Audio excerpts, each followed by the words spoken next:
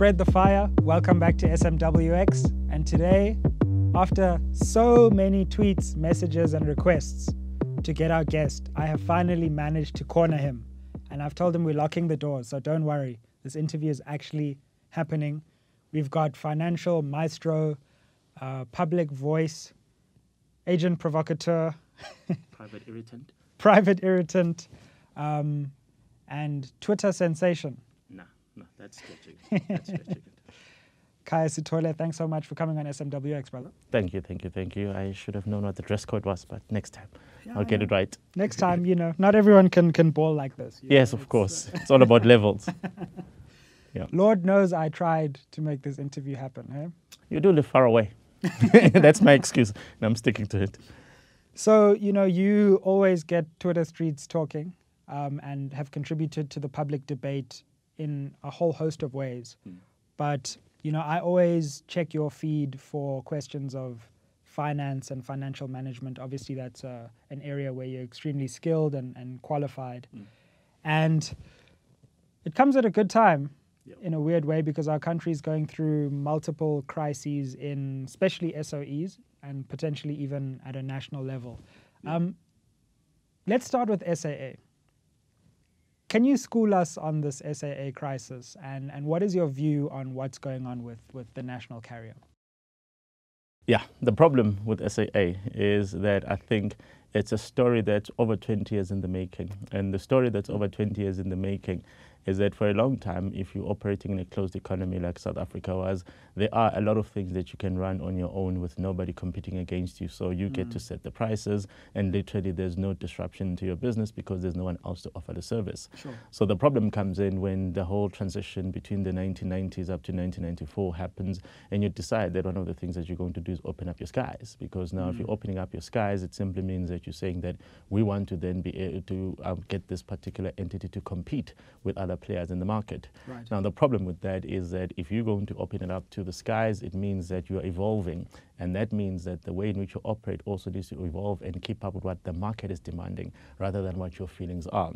The problem with SAA is that its legacy is that it's run as a bureaucratic institution owned by the state, accountable to political principles rather than business specialists. So the problem with that is that if the market is going to be evolving at a pace that the airline aviation market has evolved, if you're also going to be opening up the skies in such a way that literally anyone who wants to land in South Africa is able to do so. The question was always going to be, what is this unique competitive advantage that SAA has? And apparently there isn't such a unique competitive advantage. The secondary problem is that even if you don't have that particular competitive advantage, you can remain within the market, provided that you do not create these inhibitors around you that make it impossible for you to do your job. Unfortunately, in the SAA context, that's exactly what happened, because for as long as you're going to have to get the concurrence of multiple ministries in order for you to decide on what transaction to enter into, by the time you get those particular approvals, the opportunity is gone. So that accumulation of those factors simply means that you're running a business that is not suited for purpose in the current aviation market. And I think that's where the SAA problem starts. The secondary issue then becomes the question of, well, what is it that is unique to SAA that other people can master and SAA cannot? Sure. For example, if Comair has been operating in South Africa and has 70 years of undisturbed profits operating in the same market, and let's say SAA had a much bigger slice of the market, how is it that SAA couldn't make the profits? And of course, that then calls into question the type of governance systems that SAA was subjected to. So there's two parts to it. There's the question of, is the governance system appropriate? Should an open market player be subjected to the type of restraint, the type of bureaucratic red tape that is inherent in any government? And the answer is probably not. The secondary question is that even if that wasn't the case, do you then put the right people in place in order to actually ensure that you can actually run the business properly? So there were failures at both levels. Firstly, it is no longer appropriate to have it so accountable to political principles when it says it wants to be an open market player, because the model just doesn't simply work. The secondary question is that if that wasn't the case and you still put the type of people that SA has put in charge of its governance over the past 15 to 20 years, then of course you're going to end up with problems anyway. So it is a self-manufactured crisis, and I think the reality is that we've obviously been perpetuating it by simply giving it a bailout or two whenever it needed it. The business model of SAA, based on the constraints that it's subjected to, failed ages ago. And, you know, in the debate, there seems to be a great deal of ignorance of the financial facts. Yeah. Partly because SA also doesn't want to share its own financial statements, to be fair. Yeah. But, you know, this has become an ideological debate in many cases where people who think that they're on the left believe that no matter what happens, all state-owned entities should remain within the ambit of the state. Yeah. And other people say, you know what, nothing should ever be in the hands of the state. It's inherently ideological. Where do you think South Africa should fall in that debate as it relates specifically to SA? I think the fundamental problem is that, you know, the opportunity was missed ages ago. The opportunity was in the 1990s when you made the decision to open up your skies. Did you actually, make peace with what the consequences of that were going to be? Sure. And of course, we are living the consequences now. So to then go back to this idea or this ideology that, you know, we should be in full control of these particular things, well, you didn't control the entire value chain of it. If you didn't control the entire value chain of it, you're simply holding on to one aspect of it, and all these multiple moving parts that you're not in control of are going to gravitate towards saying, well, actually, this is not the way to do it anymore. So then the question of should the state actually be in full control of a particular airline, there's nothing wrong with state ownership. The issue is not the question of ownership, it's a question of custodianship, and it's a question of governance. And that's where this government has failed. So if the government is not going to learn how to govern things properly, if the government refuses to learn how to really take proper custody of state assets, as important as they are, well, of course, it means that they must live with the consequences of their actions. So the people that sort of reduce it to a binary question of it's either a state ownership or the opposite of it, that's not where the conversation is. You've got private enterprises that underperform. You've got private enterprises that are badly managed. So it's not a question of ownership. It's really a question of once the ownership conundrum has been resolved, whichever way you choose to go with it, what then is the best way of running the affairs of this entity? And I think the government probably conflates the issues of ownership with issues of management. There's nothing wrong with owning an asset, but the management of an asset should be left to the best people to manage that asset.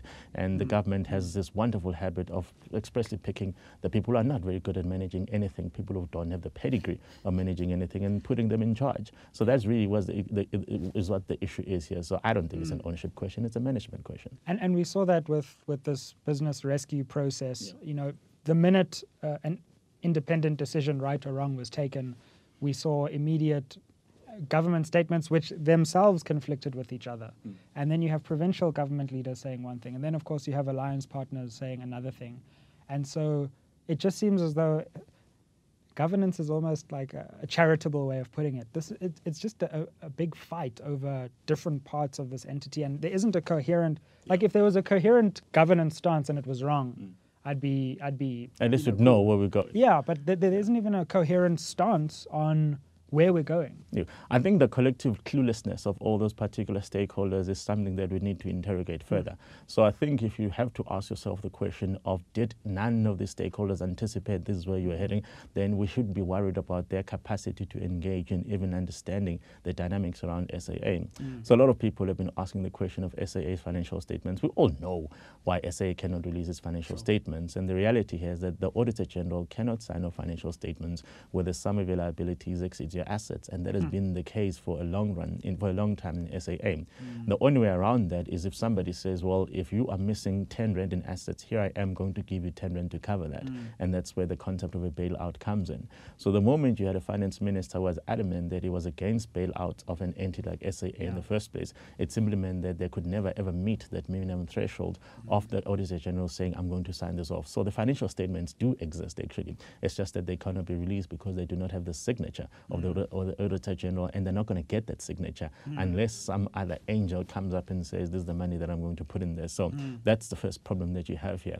Now, you have the risk of everybody engaging in a vacuum, everybody saying that we've got a problem here without actually understanding what the underlying fundamentals of this are. So if you have a provincial leader saying that, you know, it's unscientific to take a decision to cut a particular route, well, that government leader should simply call the people that took the decision and say, tell me what the variables were that you considered. And unfortunately, if you look at the numbers, because I've been lucky enough to see the numbers, it's completely unsustainable. And the big problem around people at SAA is that there doesn't seem to have been a coordinated effort to sit everybody around the table, show them exactly what the state of play is and say, there's a decision that we're going to make.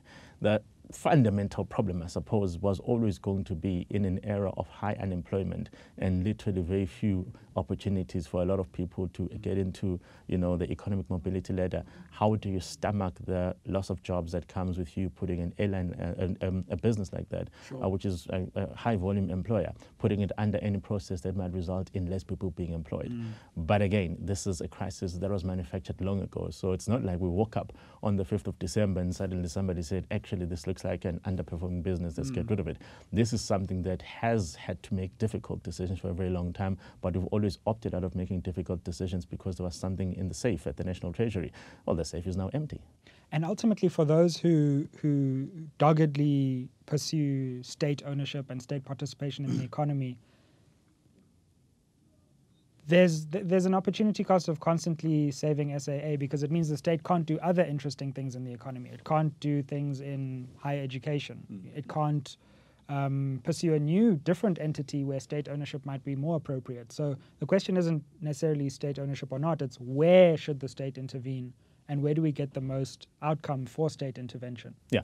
Now, keep in mind that, the rationale for state ownership in a lot of instances is simply the fact that private enterprise on its own could never be able to deliver that service at a price that is affordable to the end user. So if you look at the railway infrastructure, for example, if you came to any business in 1900 or 1950 and said, I need the rail infrastructure that's going to connect the port of Richards Bay to a factory in Johannesburg, for example, very few people will be able to roll out that infrastructure at a price that makes sense. Sure. So that's when the state has to come in and really correct that market imbalance, as it were.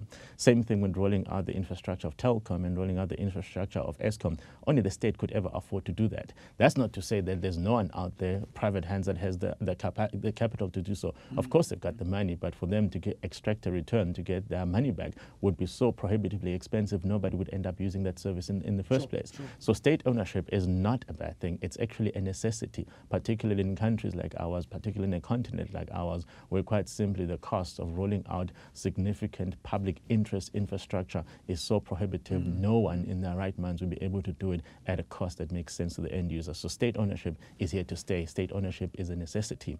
Again, the state can create infrastructure. The state can roll out infrastructure. The state doesn't necessarily have to manage that infrastructure, especially if it keeps exhibiting that it's incapable of managing that infrastructure.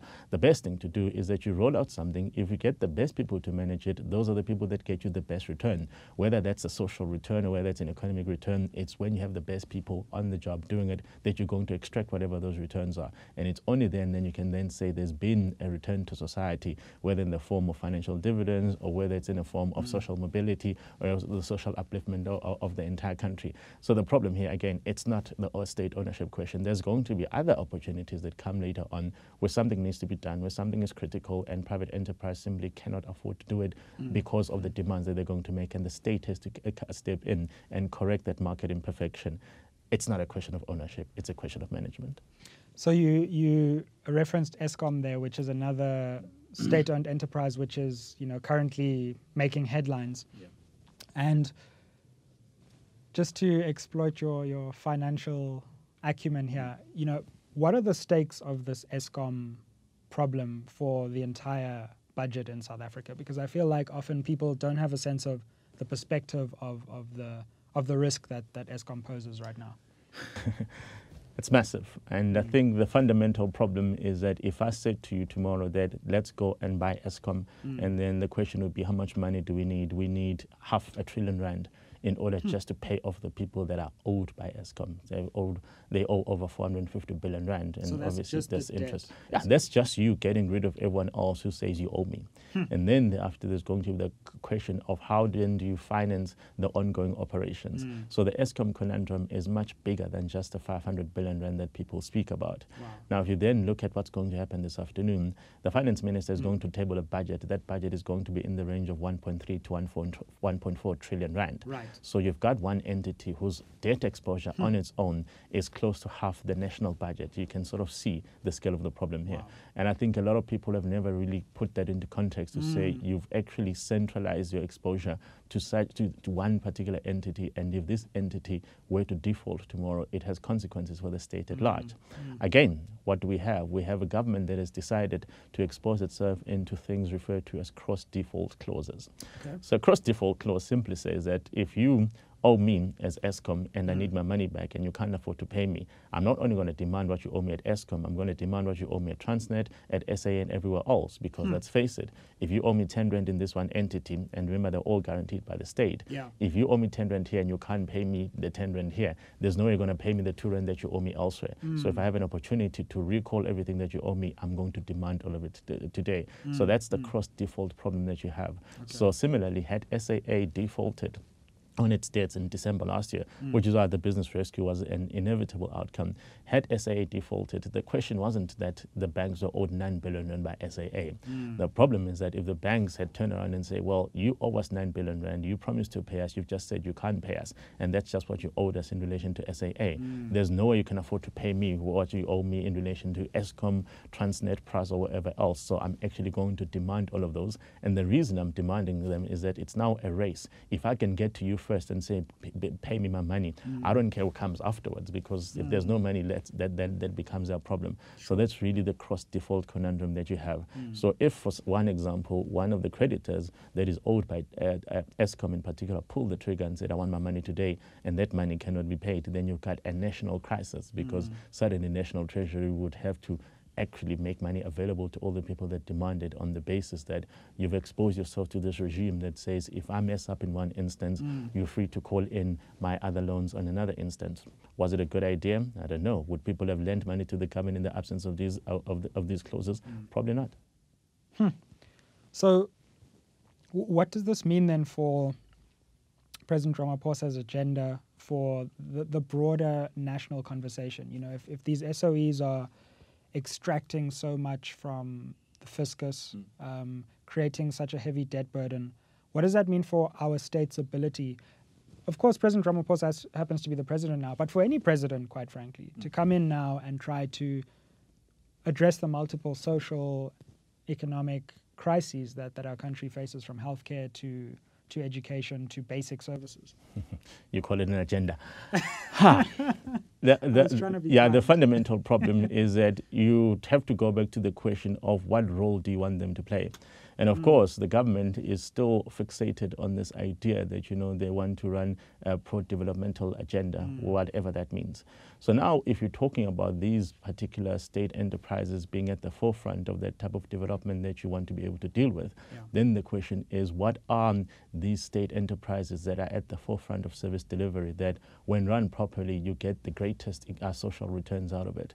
That, of course, is an entity like PRASA. PRASA is probably 10,000 times more important than SAA in any given matrix, because that is the entity that every single day has to cut down the long-standing impact of spatial planning that was, you know, created in apartheid years, which means that a person needs to get to work, and the person that needs to get to work and uses PRASA is not a person who's got high disposable income. So for that person, when the train doesn't arrive at the workplace and they know that their wage is dependent on their availability, that person's economic prospects, that person's social prospects are compromised by something that the state could control. So you'd have to take a step back and say, in the definition of a developmental state, what are the levers, what are the variables that are important for you to perfect or to get right in order for you to actually pursue that pro-developmental agenda? And trust me, an airline is not going to make the first 10 pages of that particular agenda, because an airline quite simply isn't a priority in us talking about, you know, a proper developmental agenda. So if you had to come in as a president, you'd have to take a step back and say an entity like Transnet, for example, remarkably important, because in the absence of the type of infrastructure that Transnet runs, then the country grinds to a standstill. That's an important entity. PRASA, as I said, is remarkably important. The question of electricity provision and water provision, these things are remarkably important, because if you left it just to private enterprise to do it, a lot of people will quite simply never see that service. So those types of issues are the things that you identify and say, we'll do whatever whatever it takes to make sure that we manage and we run these institutions properly.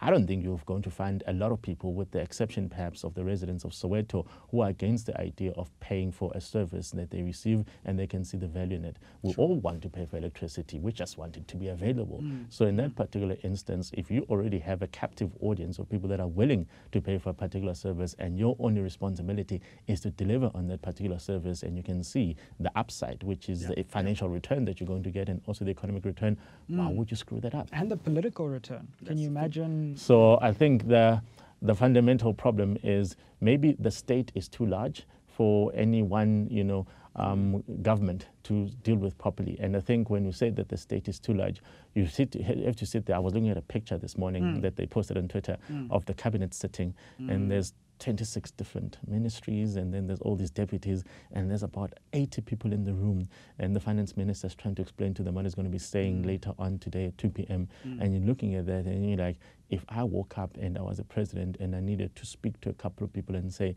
this is what we need to do in order to get the country moving, who of those 26 ministers, who of those 30 so deputy ministers do I actually go to and say, you're the one that needs to do it? More importantly, are those the right people in the room? Because remember, these are just political appointments.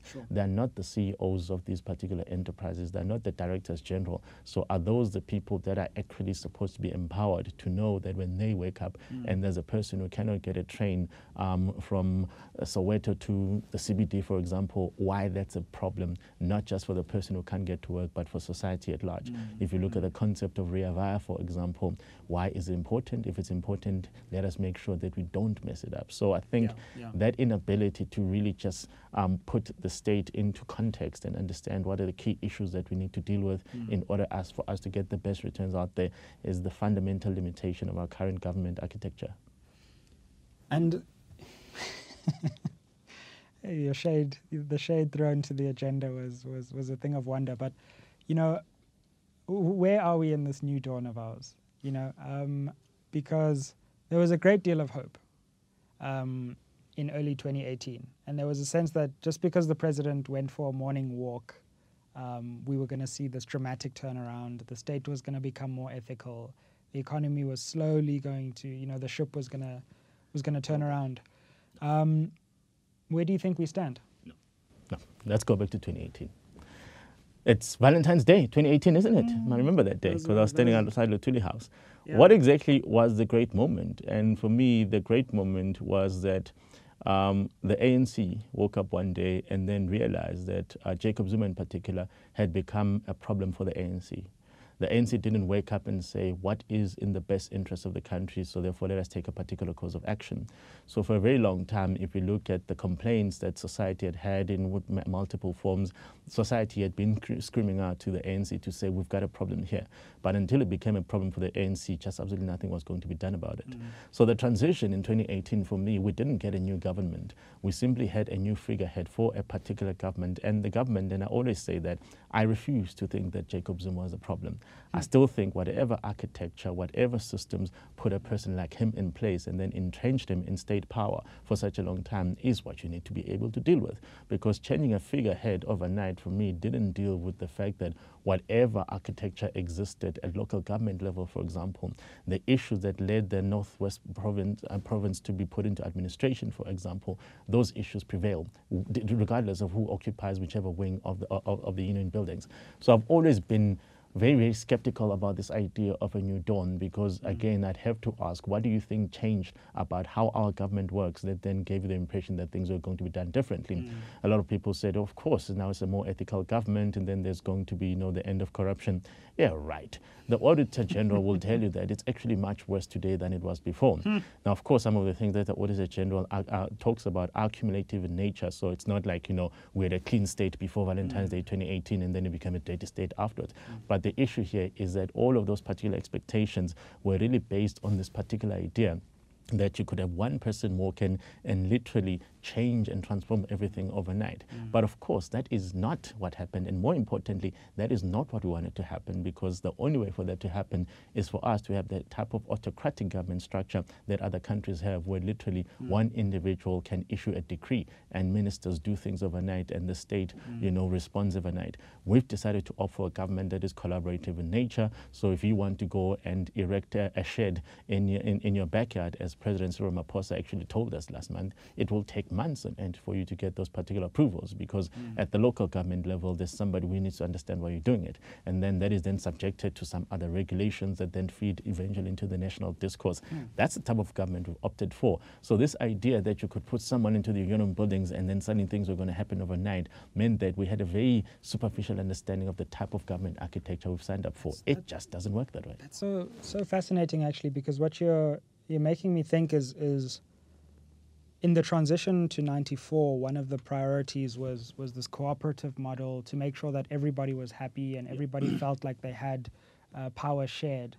And that worked to maintain short-term peace, but it's made our government completely unwieldy for whoever takes it over. And so now we have to live with everyone agreeing before we can move left. And remember, the pursuit of consensus is not just at the government level. It is something that is fundamental to the architecture of the ANC. Remember, the ANC governs by consensus. You have to convince as many people of your particular idea before it becomes a matter of policy. That's how they decide to govern. And I think, unfortunately, this has filtered out into the state where, you could sit down with a whole lot of people and say, we've got a problem in that there are too many pit toilets throughout the system. And Angie Motshekga will tell you, yes, I do agree that we need to eradicate pit toilets, but I'm responsible for the basic education portfolio. And of course, when people say she's responsible for basic education and you see a school, you assume that that belongs to her. And then she has to explain to you that, yes, of course, I'm the one that says I needed a school in that particular district, but I'm not the one that runs public works, so I cannot put the infrastructure there. I do not run the Department of Human Settlements, so if you're saying that, we need accommodation, for example, for teachers or students, that is not my responsibility. I do not run the Department of Water and Sanitation. I do not run the Department of Energy. I do not run the Department of Minerals, or wherever Eskom would belong on any day. Yeah, and even if I did run all of those things, I actually do not control that particular budget, whether it's a district budget, a municipal budget, or even a provincial budget. So I sit in one particular corner being the Minister of Basic Education.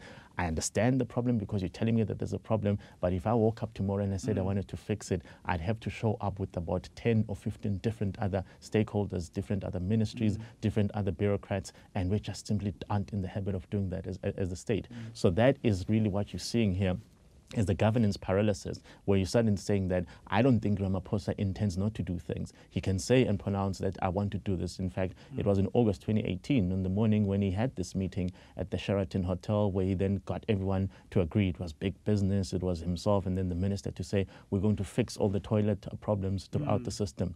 And then weeks later, the Minister of Basic Education was in court challenging that court decision that said to her, well, you actually must do it on time. So the type of governance system that we've signed up for are the things that we need to interrogate and ask, are these appropriate for the type of issues that we're trying to resolve? So, for example, if the toilet example remains unresolved 26 years later, there must be a different way of doing it. It cannot be appropriate that I have to explain what Angie's defense is, and she's got a legitimate defense. That is really how the state works. But surely somebody should be able to say, in instances like this, where we're going to extract the greatest social returns, the greatest economic returns, and perhaps even the greatest political returns, we need to be able to do things in a way that is more responsive to the nature of the problem that we're trying to solve, rather than having to defer to what the template is, because the template is designed for something much bigger.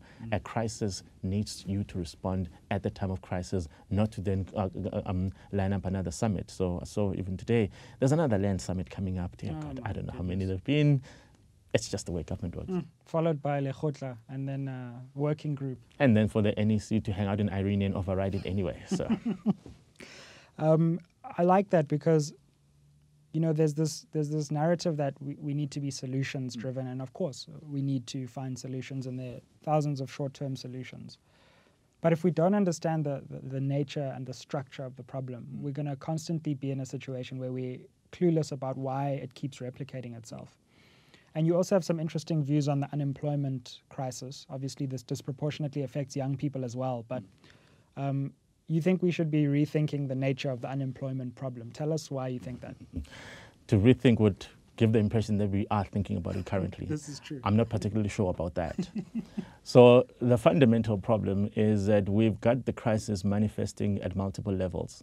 And at those two levels, you'd say you've got the crisis of unemployment and you've got the crisis of unemployability. Okay. And the problem here is that everyone will say to you that we've got 10 million people unemployed today. I think the number's around 10.8 million people that are unemployed. My answer is that if I gave you 10 million job opportunities tomorrow, I wouldn't be able to fill them. You will still going to have an unemployment crisis. And the reason is that, unfortunately, the world of work evolves at a much faster pace than the ability of people to transition and to relearn. That only applies to people who actually have the capacity to learn and relearn skills. Now, if you have people that haven't even managed to complete, matric, for example, and those people have not transitioned into higher education, then their capacity to learn workplace-based skills is severely compromised. It's probably non-existent. So then the secondary problem that you find is who is responsible for the burden of onboarding. Now, the burden of onboarding simply says that even if I say there's a job tomorrow, I'm going to say I want someone who's already had exposure to the type of things that I do, because that person should show up tomorrow and start doing the job. If you bring me someone who has absolutely no exposure to what it is that I do, I then have to carry the cost of skilling that person and then transitioning them into the workplace. And unfortunately, again, we chose to be a capitalist system of this nature. The capitalist model says that I need to cut down my costs. So if I can cut out the cost of onboarding, I simply will not incur that cost, which means that a lot of people will simply never get that opportunity because I'm saying it's not my duty to do so. The question is, whose duty is it to ensure that when people transition into the workplace, they're able to adapt and reskill themselves if necessary? Is it the responsibility of higher education institutions? If I said that that's the answer, I'm only speaking to what the 500,000 or so that have the privilege of making it there. I am talking about a 10 million strong crisis. So even if I said all universities need to change the way they do things, who am I speaking for? I'm speaking for that particular cohort of people who are able to access that platform in the first place. So the entire model is broken. And I think, the unemployability crisis troubles me more because you are then asking yourself the question, should we end up in this particular utopia where suddenly there's an explosion of 5 million jobs or whatever it is? The job summit bears fruit. Yeah, the president keeps coming up with different numbers after every summit. Even if you had that explosion of jobs, would I be able to fill those jobs? And my fear is that I would struggle to fill those jobs simply because of the way we interact with job seekers and the way we interact with incumbents within the job system. And I think also the question of, downward wage rigidity, in that in South Africa, you cannot decrease a person's wage if they're still doing the same job. So a lot of people that, struggle with dealing with being transitioned out of the workplace, it's always a question of, well, there's two of us, we're getting paid a particular wage. Our employer comes and says, I can only afford this wage for one individual. There's no way you and I are going to sit together and say half a wage is better than nothing. We're just not in the habit of doing that as South Africans.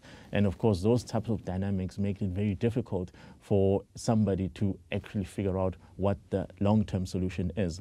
And that's where perhaps the DA's approach to governance intrigues me a lot, because I think from my understanding of what the DA seeks to say, in that we spend too much time trying to tailor outcomes rather than tailoring inputs. So I think the reason I went to work in education in the first place is because, when you get to the Sandton offices and you're an accountant, of course, your pathway to economic mobility is assured. But my concern was that I needed to see a lot more people being part of the pipeline.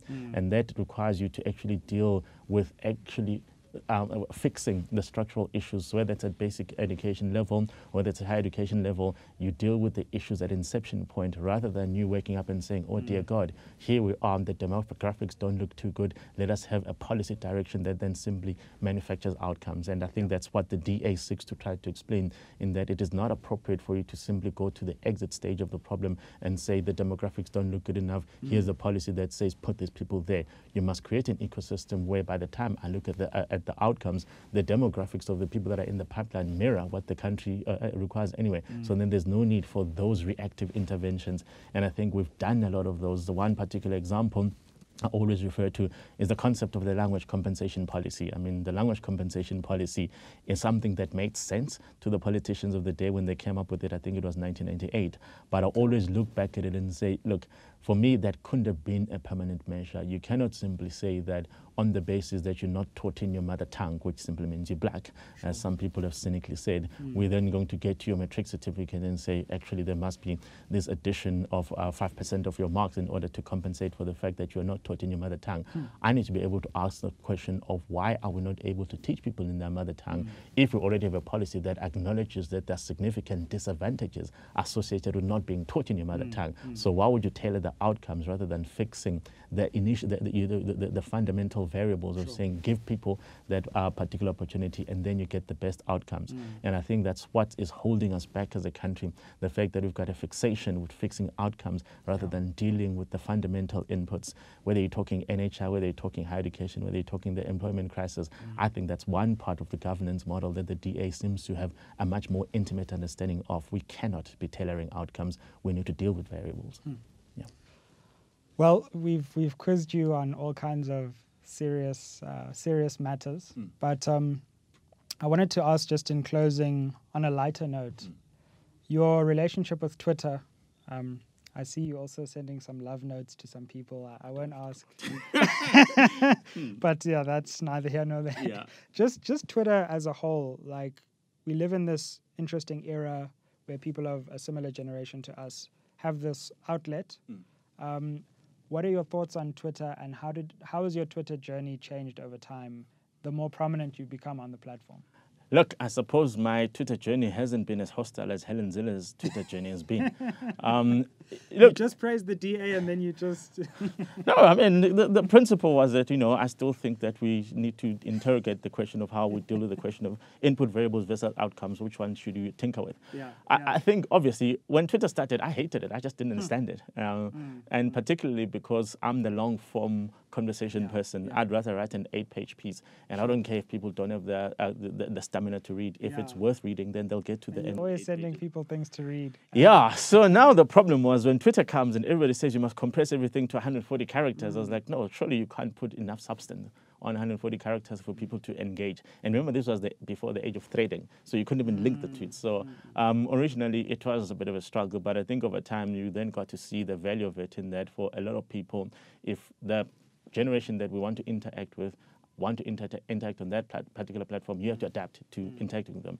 So you learned over time that, okay, actually this is a way to craft the message in order for you to get that particular point across within that particular limitation. And I suppose it also helps if you're going to be writing, because now I write a column for a particular newspaper where they specifically give me a limitation on the number of words. And I hate that, because it's like, but what if the idea requires, greater exploration? And they're like, well, people need to be able to finish it within a particular time frame. What's the column so people can find it? We have no problem. I write for the Business Day every second Thursday. Every second Thursday. I offer an opinion. So I wake up on a Wednesday morning and then I say, what do I want to vent about? And then I write it, and the Business Day publishes it.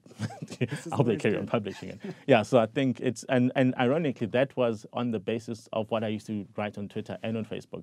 So I was actually hunted by one of the editors of Business Day that says, well, actually, you need to be able to write this on a formal platform. I was like, oh, okay, that's cool. So it's been useful. Again, it still represents a very small part of our society.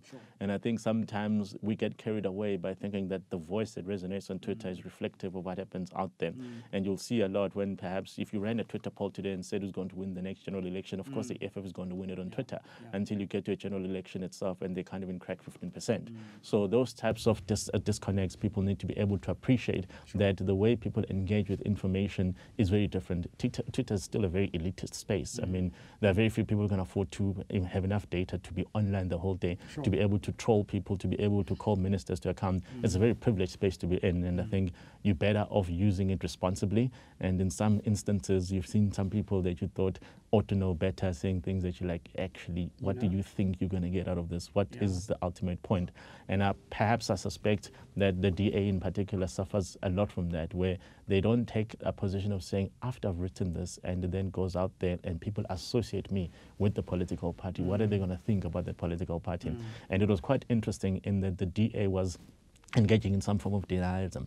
The reason Helen Zille came back into the DA is that for a lot of people, they associate her with the brand. So that link between the DA and Helen Zille is very strong. Sure. So it becomes very difficult to then imagine how you can then suddenly detach the DA from Helen Zille in relation to the controversial things that she does. So that is the collateral damage that they're going to have to live with, because if you're saying she's so strong a brand, she's so strong a personality, we've re-engaged her, we've re-embraced her in the party, you're acknowledging that people do associate a lot of what the DA is and what the DA does with her. So of course, if she then wants to engage on this particular platform with the understanding that when people see this, they see this as a DA opinion, as a DA view, how do you manage that? And Mmusi Maimane has struggled comprehensively to deal with a particular problem. I don't know if John Steenhuisen is doing better, because guess what? He just simply blocks everybody. Have you been blocked? Of course. Oh, okay. I'm still, yeah. Oh, wow. Yeah. Must be nice being you. No, bro, thanks so much for coming on, sharing your insights. I know I will have satisfied so many people. I'm not going to get DMs and messages on Twitter anymore to get you on the show. I've done my bit. Yeah. But yeah, bro, thanks so much for coming on and sharing your insights, and hope we can get you on again. But don't worry, I won't bother you too much in the next few months. That's fine. We'll build up some more things to talk about. Exactly. Just drop one of your famous threads on Twitter. I'm going to go on SMWX one day, and then like 800 people will be like... We'll see how it goes. Yeah. Thanks, eh? Tweet him if you want him back. Don't tweet me. Tweet him. We'll put his Twitter handle in the comments below, and then tweet him. Okay, that's the way to go. Thanks, bro. Man. Thanks so much. Eh? Sure. Like, share, subscribe. Aye.